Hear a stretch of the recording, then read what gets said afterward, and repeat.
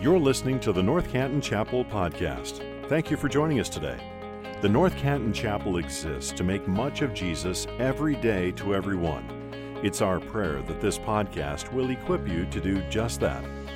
We believe that there's nothing like the church united together in gospel community. We'd love if you'd stop in and say hello in person if you're in our neighborhood. Our gathering times are at 9 and 10:30 a.m. Thank you again for joining us today. Let's listen in. Welcome. Glad you guys are here. So here's a question. Just throw it out there for you, and I'll let you deal with it. What if they knew? What if they really knew you? What if they knew the truth, the stuff that we push way back there, the stuff we work so hard to keep hidden? What if they really knew? Would they love you? Would they leave you? Would they accept you, or would they reject you? Think on that for just a moment. I'm not sure if you've been tracking with us here these last few weeks through this teaching series called Stuck. We talked about anxiety in week 1. Anxiety is really future set, isn't it? I'm concerned about something over the hill that I don't see yet, something that might happen that I don't know, but it could happen. That's anxiety. It's very future set. Last week we talked about fear. Fear is something that's very present set. There's something in my life right now in front of my face that I'm worried about, and I'm paralyzed by it. Well, this week we are talking about shame. Shame's a little bit different. Shame is in the past tense. Shame is the thing that is lurking kind of in the shadows of my story. It's the stuff that's just kind of behind the scenes that we're kind of afraid, like, man, what if that stuff back there that I wish didn't exist, what if all that came out into the light? What if? Something back there that is immobilizing me for something right now. So I'm not sure if you tracked with this, but earlier this year we did a teaching series called Not Today, Satan, where we talked about the power of spiritual warfare. And I believe that we do have a very real enemy, and he's very smart. And he knows like the chinks in all of our armor. I don't want to get spooky or overstate that, but Satan knows the poison that he wants to feed you. He knows what it is. And just to be clear for me this morning, anxiety really for me personally, that's not my thing. I tend to not worry too much about the future. I'm a little bit too concerned with the present. So like I don't worry about what's over the hill too much. That's just me. Fear in the moment, that's not really my thing either. Like I'm usually okay. I tend to get through the day all right. But for me, just to be clear this morning and to lower the wall a little bit, shame, this is kind of my thing. And this is the poison that the enemy wants me to drink. And so it's a very powerful thing. More than anxiety or fear for me. The enemy leverages past failures to prevent future acceptance. And that's what shame is. And so I'm going to give you that definition again for you who are taking notes or whatever. Here you go. Shame leverages my failures to prevent my acceptance. And so if you feel a little bit of that, you need to know that that is very close to Jesus' heart, because people are close to Jesus' heart. And so by way of introduction, I want to show you a picture in just a minute. This picture that we're going to show you is a painting. And it's particularly powerful to me. And go ahead and show the picture. See if you guys can guess what this is. This is a picture that was painted by Rembrandt in 1669. And he's talking about a parable, one of the story teachings of Jesus. Anybody guess what parable this might be? The parable of the prodigal son. A couple of you got it. There it is. What a beautiful picture. Leave that up there for just a moment if we can. I'm normally not one for giving sermons clever, catchy little subtitles, but if I had to, for this one, might be the pathway from the pigsty to peace. Because we all kind of want peace, I think, but we're all sort of stuck, sometimes, in the pigsty. And that's what shame feels like. It's like wallowing in this self-made pigsty. I'm stuck. I'm immobilized. I'm unable to get where I'm supposed to be. I'm unable to enjoy what God wants for me. I'm unable to believe what I hope is true. I'm stuck recalling the past, replaying the tapes, regretting the choices. For some reason, unable to let go, just stuck, right? So if you feel that way sometimes, this morning is going to be for you. We're going to be in Luke chapter 15. Luke 15 is a story that unfolds in four scenes that weave together shame and grace in this beautiful picture of our Heavenly Father. So a bit of context before we get there. There's four Gospels. Most of you know that, but the New Testament has four Gospels, and they each kind of have their own flavor a little bit. They each kind of cast Jesus in their own light. Luke actually tells more parables, or Jesus tells more parables in Luke than in any other Gospel. In Luke, Jesus spends more time with people than he does in any other gospel, and most of those people are outcasts. They're people who know they've got stuff. They're the down and out. And so we see Jesus in these really vulnerable, humanizing places in Luke. If Luke had a subtitle, it might be Jesus, God's love for the unlovable. That's Luke. It's how he wants to talk about Jesus. And so Luke 15 actually finds Jesus in this really interesting point in his life. I'm going to read the first two verses. Just listen to these first two verses, and then we'll get to the text in a minute. Here's how Luke sets this up. This is Luke 15, verse 1. It says, "Now the tax collectors and sinners were drawing near to hear him." These are the bad guys, right? Nobody wants to look at these people. "And the Pharisees and scribes," these are the super religious, like, man, these guys got their stuff in a pile. "Pharisees and scribes grumbled, saying, 'This man receives sinners and eats with them.'" You can picture that, right? This little passive-aggressive side talk, these whispered conversations kind of to themselves. Jesus can't possibly be God. Look who he eats with. We know what these people have done. We know their past. If he was God, he wouldn't hang out with them. You hear the shame just kind of start to bubble up a little bit in there. So because Jesus knows what they're thinking and he knows what they're whispering about, Jesus tells three parables in Luke 15. First, he tells the parable of the lost sheep. Second, the lost coin. And then thirdly, the prodigal son. Now, here's what you need to know. All three of those parables are the exact same parable. They're all teaching the exact same lesson. They're all asking and answering the exact same problem. And so to make things clear, here's the question. Does God love people who don't deserve it? All three of those parables ask that same question. That's a really good question because we're all there at some point in our lives, right? Like, I'm there. Will God ever give up on me? Can he? How does God view me when I blow it again? Does God run out of grace? Does God love the lost? How far? All three of those parables ask and answer the same question. The first two are the easy ones. Those are the simple ones. But the third parable, this parable of the prodigal son, this is the most elaborate and the most powerful. Here's what Jesus says in response to the sideline grumbling. Scene 1. Take a look in verse 11. Jesus said, "There was a man who had 2 sons, and the younger of them said to his father, 'Father, give me the share of property that is coming to me.' And he divided his property between them. Not many days later, the younger son gathered all he had and took a journey into a far country, and there he squandered his property in reckless living. And when he had spent everything, a severe famine arose in that country, and he began to be in need. And so he went and hired himself out to one of the citizens of that country, who sent him into his fields to feed pigs. And he was longing to be fed with the pods that the pigs ate, and no one gave him anything."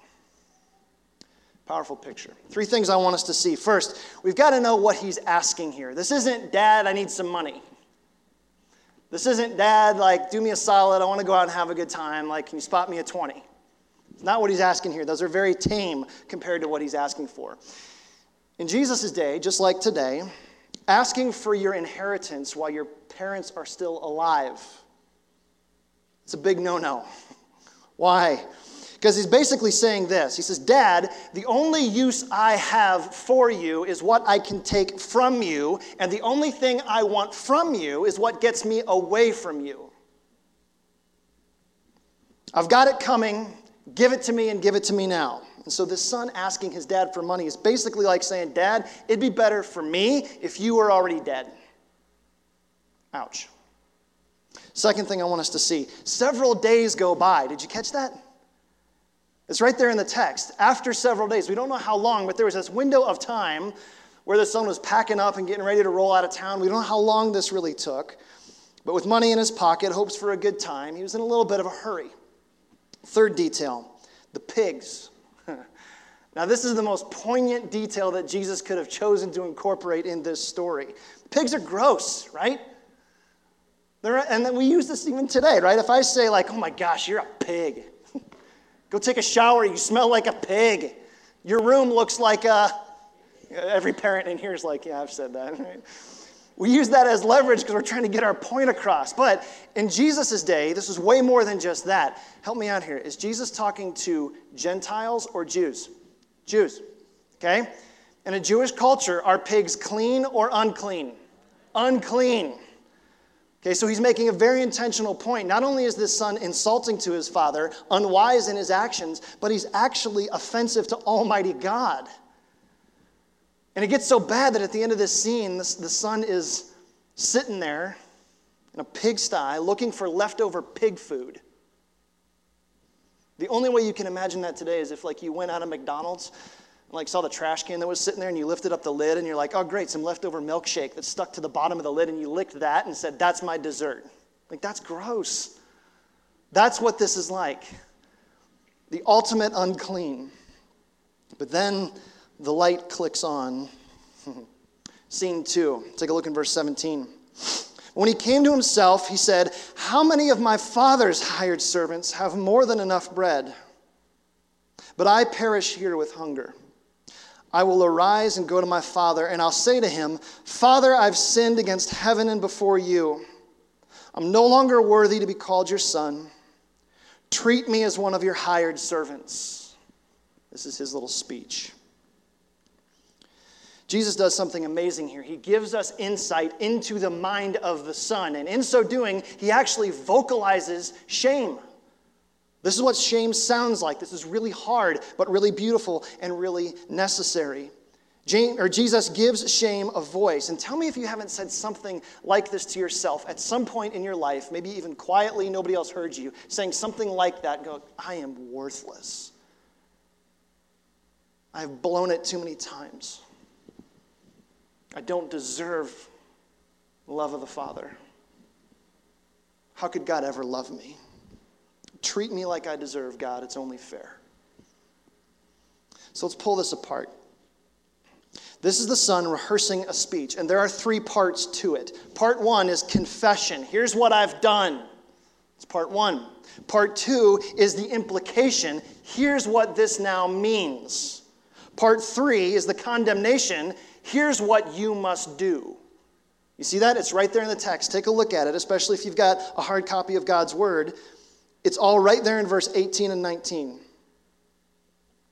Confession, implication, condemnation. First part is confession. Here's what I've done. He goes, I've sinned. I'm wrong. I've broken your law. I've broken your heart. Here's the fascinating thing. He's correct. Those are all viable statements. Those are accurate. Yes, those things happened. I did those things. Part 2, implication. Here's what this means. He says, I'm not worthy of your love. I can't be here. I'm out here. I'm done. I'm finished. I'm through. That's part 2. Part 3 is his condemnation. Now, this is the hardest part. He says, here's what you must now do. My actions and my decisions have forced your hand, and I know what must now happen. Do it. Punish me. And most of us, right, reading this with a lifetime of like baggage and emotional stuff that we've got behind our life, hiding behind our Sunday smiles somewhere, we read that and we go, yeah, what goes around comes around, dude. Actions have consequences. You get what you pay for, right? You do the crime, you do the time. Makes sense. And that's where shame wants you to stay. Here's the point. Shame failures to prevent future acceptance. Shame is past tense, okay? Shame sounds like this, or at least this is how it starts. Shame goes, remember that thing you did? That was terrible. That thing back there that you wish you could forget, remember how terrible that was? Shame starts there, and then shame pushes further into identity. Starts with the action, And then goes into the identity. Hey, remember that thing you did back there that was terrible? Do you know why you did that? Because you're terrible. That thing back there that was not worthy of anything, do you know why you did that? Because you're not worthy of anything. Shame starts with an action and then pushes into identity. And it's right here in the Son's words. It's deep, it's dark, it's powerful, but praise God, it doesn't get the final word. And so Jesus makes it so we cannot miss the beauty of what comes next because something amazing is about to happen. But actually, before we get there, there's a question that I want to ask at this point in the parable. If I had been in the crowd and listening to Jesus teaching, I'd raise my hand and go like, wait. Question. Because here's the question. What is it about the Father that allows the Son to imagine that home is a safe place? Where did that idea come from? This son spit in his father's face, basically. What was it about the father that allowed the son to go, I should go home?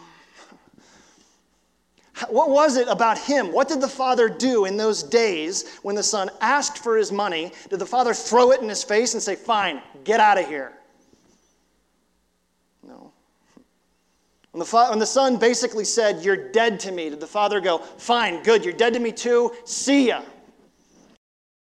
What was it? What did the Father do that allowed the Son to turn his heart from where he was to where he imagined and dreamed and hoped that he actually could be? Think on that. There's probably a parenting insight in there, isn't there? Scene 3, verse 20. And he arose and came to his father. But while he was still a long way off, stop. Like, isn't that great? While he was still a long way off, it's like the father was looking for him. While he was still, he didn't get in the driveway. Maybe not even in the same neighborhood. While he was still a long way off, the father saw him and felt compassion and ran and embraced him and kissed him. Do you notice the string of the father's verbs there? Like, look at what all the father does. Anybody else thankful that we have a heavenly father who takes initiative? And the son said to him, Father, I have sinned against heaven and before you. I'm no longer worthy to be called your son. But the father said to the servants, bring quickly the best robe and put it on him. Put a ring in his hand and shoes on his feet. Bring the fattened calf and kill it, and let's eat and celebrate. For my son was dead and is alive again. He was lost and he's found. And they began to celebrate. Gosh, what a beautiful picture. Can you imagine like Jesus' original hearers? They're like, oh man, I wonder what this father's going to do. Like he's going to bend him over his knee. He's going to let him have it. He's going to go, don't you know what you made me feel like, you stupid son? No. The son speaks up. The son begins this rehearsed speech, ready to whip himself and pronounce his own condemnation. But then here comes grace. Like grace just like crash lands and interrupts the whole thing. And the father goes, you said enough. My turn to speak. You caught that, right? Like the father or the son doesn't even have time to complete the whole speech. Look at it. It's right there in the text. This self-hatred, self-condemnation, self-loathing is interrupted. Right there in verse 21, he says, Father, I've sinned against heaven and before you. Part 1. I'm no longer worthy to be called your son. Part 2. But the father said. That's very important. The son gets through condemnation. Not really. His father interrupts him before he gets there. Almost before he puts his hand over his mouth. The father will not let him condemn himself. You caught that little detail, I hope. That's a very important detail that most of us miss, but we have to see. Before he can tell his father how to treat him, the father interrupts. And grace just says, welcome home. It's like the father says, you don't get to decide. You don't get to define our relationship. That's for me to decide. I'll treat you how I want to treat you. And if I say you're welcome at my table, then you have a seat at my table. If I want to give you my best robe, then you will have my best robe. If I want to lavish my love on you, I'm going to do it. And there's nothing that you can do to stop it. Here's a ring for your finger, shoes for your feet, and food for your shame-sickened soul. Welcome home. Grace says you don't get to decide how this goes. And that's almost offensive, isn't it? Because there's part of you that wants to go well, let me grovel and wallow a little bit more, And God says, no. Grace plays by its own rules. And here's where grace dismisses shame like a cramped muscle. Shame wants me to focus on what I have done. Grace wants me to focus on who my Father is. You see the difference? Shame wants me to focus on everything that I have done. Grace wants me to focus on everything my Father is. The entire focus changes. Shame is all about me. Grace is all about Him. And because the Father has the last word, the party starts. But there's a fourth and final scene in this parable, and it's the one that most of us leave out because we'd rather stop there. There's this horizontal, communal, churchy kind of spot where we got to go. Because if Jesus just stopped there, we'd still be good. We'd still have the gospel. We'd still have this picture of a great, loving, holy God who forgives sin. Wow. But He doesn't stop there. Scene 4. Remember, before we get there though, remember the context. Jesus is telling this parable in answer to an accusation from a group of religious snobs. Remember, they've said, Jesus eats with sinners. He can't be God. God is about unquestioned holiness, and these people are not it. Jesus, being a masterful storyteller, expands the parable to include a very biting and very beautiful indictment. Verse 25. Now the older son was in the field, and as he came and drew near to the house, he heard music and dancing. He called one of the servants and asked what these things meant. And he said to him, your brother has come, and your father has killed the fattened calf because he's received him back safe and sound. But he was angry and refused to go in. His father came out. Interesting again, he's taking the initiative. His father came out and entreated him, but he answered his father, look, these many years I've served you. I've never disobeyed your command, yet you never gave me even a young goat that I might celebrate with my friends. You didn't even throw me a pizza party, and this dude gets filet mignon. Come on. But when this son of yours, interesting, he didn't say this brother of mine. He goes, your problem. When this son of yours came, who devoured your property with prostitutes, you killed the fattened calf for him. And he said to him, son, you're always with me. All that is mine is yours. It was fitting to celebrate and be glad. For this your brother, interesting, this your brother was dead and is alive. He was lost and he was found. What's Jesus' implication? You think God loves you because of what you've done? You think God's super proud of you because you towed the company line? You looked at your resume, smile smugly. You think God's impressed with you? You want to rest and take stock in your spiritual accomplishments? Great, enjoy that. You don't know God. You resting on your spotless reputation? Great, you've never heard the Father's heart. You sit back and think and reflect how holy you are, how small your God must be. To the religious elite questioning Jesus, this group of super spiritual fools who Jesus would later call whitewashed tombs, perfect on the outside, bitter on the inside, Jesus' not so subtle implication is God does not need you to be his lawyer, defending his honor to people who don't deserve it. God needs you to be his son, celebrating his love for people who are desperate for it. Here's how this connects to shame. And maybe this is your experience. Sometimes Christians who should know better sound more like the older brother than the father. Sometimes Christians, including ourselves, our own voices, speak more shame more readily than grace. Sometimes Christians shoot the wounded, and I have to wonder how many prodigals never get out of the pigsty because the older son gets there first. Wallowing in a pigsty, they wonder, home may be safe, And the Father may be good, but if those who lived there sound so different from how I imagine the Father to be, and if those who live there sound like that, then maybe I'll just stay here. But still the Father watches. He's always eager.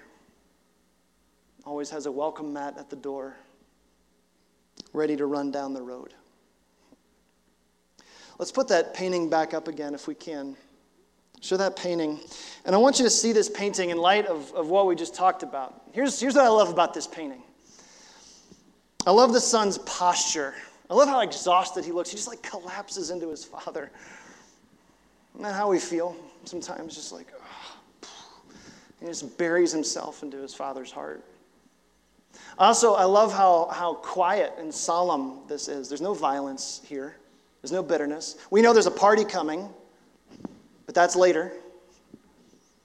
There's almost like this warm solemnity to it. I love how the light even seems to come from the Father's face. That's interesting to me. But this isn't art history class, and I'm not here to exegete a painting. Here's what I really want us to see. This is a picture of what shame wants to prevent. This is a picture of what shame wants to prevent in our lives. And I mentioned this a bit ago, I'll say it again. Shame leverages my failures to prevent my acceptance. Shame wants the son to stay in the pigsty, believing that the Father can't possibly love him. Shame wants to maximize your mistakes and minimize Jesus' victory. So how do we get here?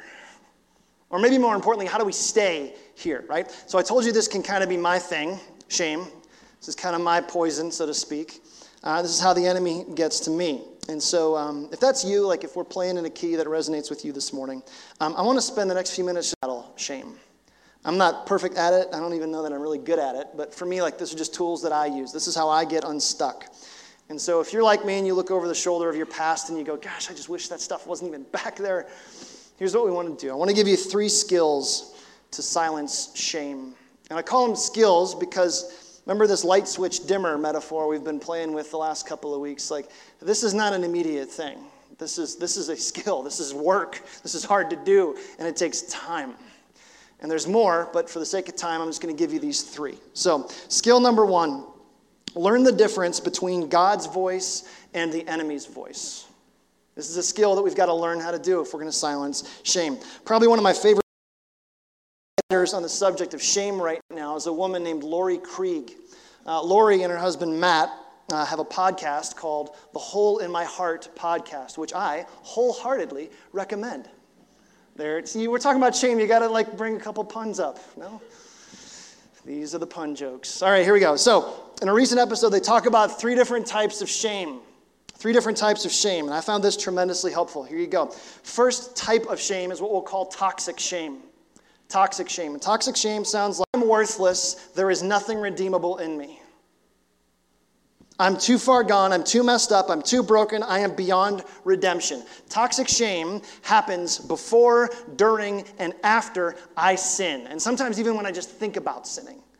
It's accusatory, and here's what you need to know. Toxic shame is always from the enemy. Always. Always. The enemy wants to destroy me, and he starts with the idea that God could not possibly love me. And so here's the gospel truth. The Creator, the God of the Bible, the real one, never, ever talks that way. Never. He's a father. God's heart is always for the broken. Always. It's God's goodness that leads us to repentance. Romans 2:4. Toxic shame leverages my failures to prevent my acceptance. And that's not of God. And so I want to encourage you to recognize that when it's come. That's toxic shame. Second kind of shame in here is guilt. Guilt. Toxic shame and then guilt. Guilt is something that I feel. This may not be from the enemy, but it's definitely something that I produce in myself. Guilt is what happens to me when I discover that my sin was not worth it. When the lights go on and I go, oh gosh, what a boneheaded move that was. You idiot. That's guilt speaking up. And probably the most important distinction is guilt is not tied to my identity, it is tied to my action. The moment it crosses the line from action to identity, that's where the enemy gets in the driver's seats. That's an important distinction because where toxic shame tells you you're not worth it, guilt tells me that wasn't worth it. See the difference? It's very important. I can look objectively at my action, sometimes stupid things that I do. I can look at it objectively and see it through the lens of a redeemed yet still rebellious heart. Guilt is a real experience of me, a saved man, or you going, that just wasn't worth it. Which leads to the third type of shame. You got toxic shame, guilt, and then this last one is conviction. Conviction. Conviction is what Paul calls godly sorrow in 2 Corinthians 7:10. Conviction is not from the enemy. It's actually the work of the Holy Spirit in the lives of Christians. And so as tough as it is, we should welcome conviction into our lives. This is a good thing. Conviction ought to be the normal experience in the life of a tender-hearted Christ follower as we feel the gentle rebuke of the Holy Spirit. A few key things about conviction. First, conviction happens after I sin. Second, conviction helps me feel the weight of my sin so I don't repeat it. It's teaching me something, which is what the Holy Spirit wants to do. Third, conviction is the evidence of the Holy Spirit in my life, inviting me, calling me, drawing me to something better than whatever that was. Okay, so that's the three: toxic shame, guilt, and conviction. So here's how to tell the distinction and how to get unstuck. Whenever that thing comes up in you and you hear that whisper and you feel that flame and you want to bury your head, here's the question you have to ask. Is this voice that I'm hearing accusing me or loving me? It's a simple question, and it's a very hard question. Is this voice that I'm hearing accusing me or loving me? Because of Christ, your heavenly Father will never accuse you if you're in Christ. He sees his condemnation, not yours. Because of Christ, your heavenly Father will never condemn you. Because of Christ, your heavenly Father will never speak shame to you. Because of Christ, your heavenly Father will only ever always speak love to you. It's his goodness that brings us to repentance, Romans 2:4. But what happens when toxic shame is all that we can hear? Because I know some of you are in that spot, just statistically. Here's skill number 2. Run to the shelter verses. Run to shelter verses. Here's what I mean. When I was 18, God got a hold of my heart in a way that he hadn't before. And I'm not going to go too deep into it right now, but I was reading God's word like I never had. I was praying like I never had. And I found myself having to confront choices in my past that led me to the place that I was. And when I was confronting those choices and thinking these things through and trying to retread paths and going like, what was that about back there? Why did I do that? Why did I act that way? I experienced something that I hadn't expected. I experienced attack like I had never experienced before. And it was like the enemy was just like raining down and going like, no, you're never going to get out from this, buddy. No, never going to happen. Never going to happen. And so I started collecting what I call shelter verses. These are verses that God has used in my life over the years to provide shelter from a storm. And so when shame starts raining down, these are the verses that I run to. They're like a hiding place. And so for the sake of time, I'm going to share 4 with you. And I encourage you, as I do, just like cultivate your own shelter verses. Here's one. 2 Corinthians 5:17. Oh my gosh, what a good verse. If anyone is in Christ, behold, the old is gone, the new is come. What a beautiful verse to take shelter in. The reason that verse is so dear to me is it tells me how powerful shame can be, but also how powerless shame can be when I hold it up to the light of the gospel. And be like, yeah, that was who Brandon was, but Jesus changed me. Praise God. The old is gone, the new has come. 2 Corinthians 5:17. Here's another one for you. I love this one. This is Micah chapter 7, 18 through 19. I'm going to read this one because this is so good. Who is a God like you, pardoning iniquity, meaning forgiving sin, passing over transgression for the remnant of his inheritance? He does not retain his anger forever because he delights in steadfast love. He will again have compassion on us. He will again tread our iniquities underfoot. You will cast all our sins into the depths of the sea. That's Micah chapter 7, 18 and 19. I love this one because it talks about who God is. He pardons iniquity, passes over transgression. Why? Because he delights in steadfast love. Hear me. And some of you need to hear this. God loves to love you. It brings him joy to give you his robe and to put a ring on your finger, to give you his best, which happens to be his son. And then he evokes this beautiful image where he says, your sins are at the bottom of the ocean. That means they're gone, they're dealt with, they're buried, they're dealt with, and that's what Jesus does. Jeremiah 31, here's another one. Jeremiah 31, verse 34 says this, I will forgive their iniquity, and I will remember their sin no more. What a great idea that is. God's forgetful? What is that about? God's forgetfulness, unlike my forgetfulness, is a willful choice to prefer Jesus' sacrifice over my sacrifice. That's what that is. God's going, I'm going to look on him and not on you. I'm going to forget you because I see him. And so shame is a little bit like, why am I trying to call to God's memory something that he's already chosen to forget? Who do I think I am? Last one, and then we'll move on. Galatians 2:20. Oh gosh, this is a good one. Paul says this. He says, I've been crucified with Christ and I no longer live, yet Christ lives in me. The life I live in the flesh, I live by faith in the Son of God who loved me and gave himself for me. What Paul means in that verse is he says, when Christ died, I was so close to him that in a sense, that was my death too. Isn't that beautiful? All that I was is hidden in everything that he is. But before we get to this third skill, there's something we got to get at here. So when it comes to these shelter verses or any other shelter verses, you got to ask yourself, well, how come it doesn't feel that way? Because there's this really big gap between what I know to be true and what I feel to be true.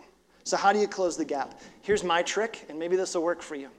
When I come to those verses and other verses, I take out the first person pronoun like I, and I put my name in there. I gospel my heart with grammar. That's me. So it sounds like this. I read the verse again. It says, Brannon has been crucified with Christ. Brannon no longer lives, but Christ lives in Brannon. The life that Brannon lives in the flesh, he lives by faith in the Son of God who loves him and gave himself for him. And it's not like magic or mantra, but like when I hear myself say that, it just clicks. I don't know why, but that's just me. So, learn the difference between God's voice and the enemy's voice. Run to the shelter verses. And then 3, hide shame in the right place. Hide your shame in the right place. Everybody in this room has something in common. And everybody watching online, we have something in common. Everybody anywhere has something in common. We try to hide our shame. Also, we're really lousy at it. We try and hide our shame. The only question is how? Where do you hide it? What do you do? Another one of my favorite writers, a guy named John Bloom, puts it like this. This is a long quote, but I want to read it to you because it's pretty beautiful. He says, we hide in our homes or away from our homes. We hide in our rooms and in our offices. We hide in our housework, our yard work, and our garage puttering. We hide behind computers and phones and newspapers and magazines. We hide behind earbuds and Netflix and ESPN. We hide behind fashion facades, education facades, career facades, Facebook facades, and pulpit facades. We hide in busyness and procrastination. We hide in outright lies or diversionary conversation. We hide behind sullenness and humor. We hide behind bravado and timidity. We hide in extroversion and introversion. And that may sound cynical to you because you're going like, what, life is just one big facade? But I think he hits the nail on the head because he continues. Here's what he says. Just because we hide our shame in the wrong places doesn't mean that our instinct to hide it is completely wrong. It isn't. We need a place to hide, but we need to hide it in the right place. And for this, I want to bring it back really to where we started. Remember what the religious elite charged Jesus with in the beginning of this whole scene. This man eats with sinners. You want to know something? They're not wrong. He did. And praise God, he still does. Jesus still wants to eat with sinners. Jesus will never get tired of eating with sinners. It's who he is. Our Father's heart bends toward mercy. It's what Jesus is about. Yeah, he ate with sinners. And he wants to today. We're going to close and sing a song in just a second, but I want to give you another verse. This comes out of Psalm 32. Looking for a hiding place. Here's what this says. Blessed is the one whose transgression is forgiven, whose sin is covered. Blessed is the man against whom the Lord counts no iniquity, and in whose spirit there is no deceit. Now listen to this. He says, when I kept silent, my bones wasted away. It means like when I tried to stuff it, when I tried to avoid it, when I tried to not bring it up. When that was me, my bones wasted away through my groaning all day long. For day and night your hand was heavy upon me. My strength was dried up in the heat of summer. Because you're not meant to live that way. When I acknowledged my sin to you, it didn't cover up my iniquity. I said, I will confess my transgressions to the Lord. You forgave the iniquity of my sin. Doesn't that sound like the Father in Luke 15? Therefore, let everyone who is godly offer prayer to you at a time when you may be found. Spoiler alert, that's today. If you've never asked for forgiveness, God wants to be found of you today. You are a hiding place for me. Hide your shame in the right place. This is what Jesus wants. You take all that stuff that's in your past and you plunge it underneath the flood of Jesus' blood. That's why he came. And so prodigals could come home, lost people could be found, and so dead people can be brought back to life. This is our God. Let me pray. Father, again, we just say thank you. There's so much to thank you for. Thinking about your heart, how you never stopped loving us even when we don't deserve it. How you always pushed forward when we couldn't imagine that you could possibly love us. All the times that we blow it and you still say welcome home. You never take the welcome mat out from your door. Father, I pray for those in here right now who are scared of their shame, God, I pray that by your Spirit you would move in their life and they would seek your forgiveness today so they can live in the freedom that you are so willing to give. Father, we think how wonderful your love is for us. We can't pay you back. We can't even start. And so we just say, here's our lives. We just want to be with you. Help us to worship you in this moment, Father, to rest in your love for us. In Jesus' name, amen. Thank you for listening to this episode of the North Canton Chapel Podcast.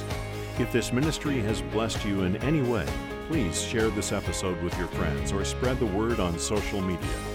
If you subscribe and leave a 5-star review, it goes a long way to helping us make much of Jesus every day to everyone who hears these podcast episodes. You can also donate to this ministry at ncchapel.com/give. Thanks again for joining us. May you go out into your places and spaces, making much of Jesus every day to everyone.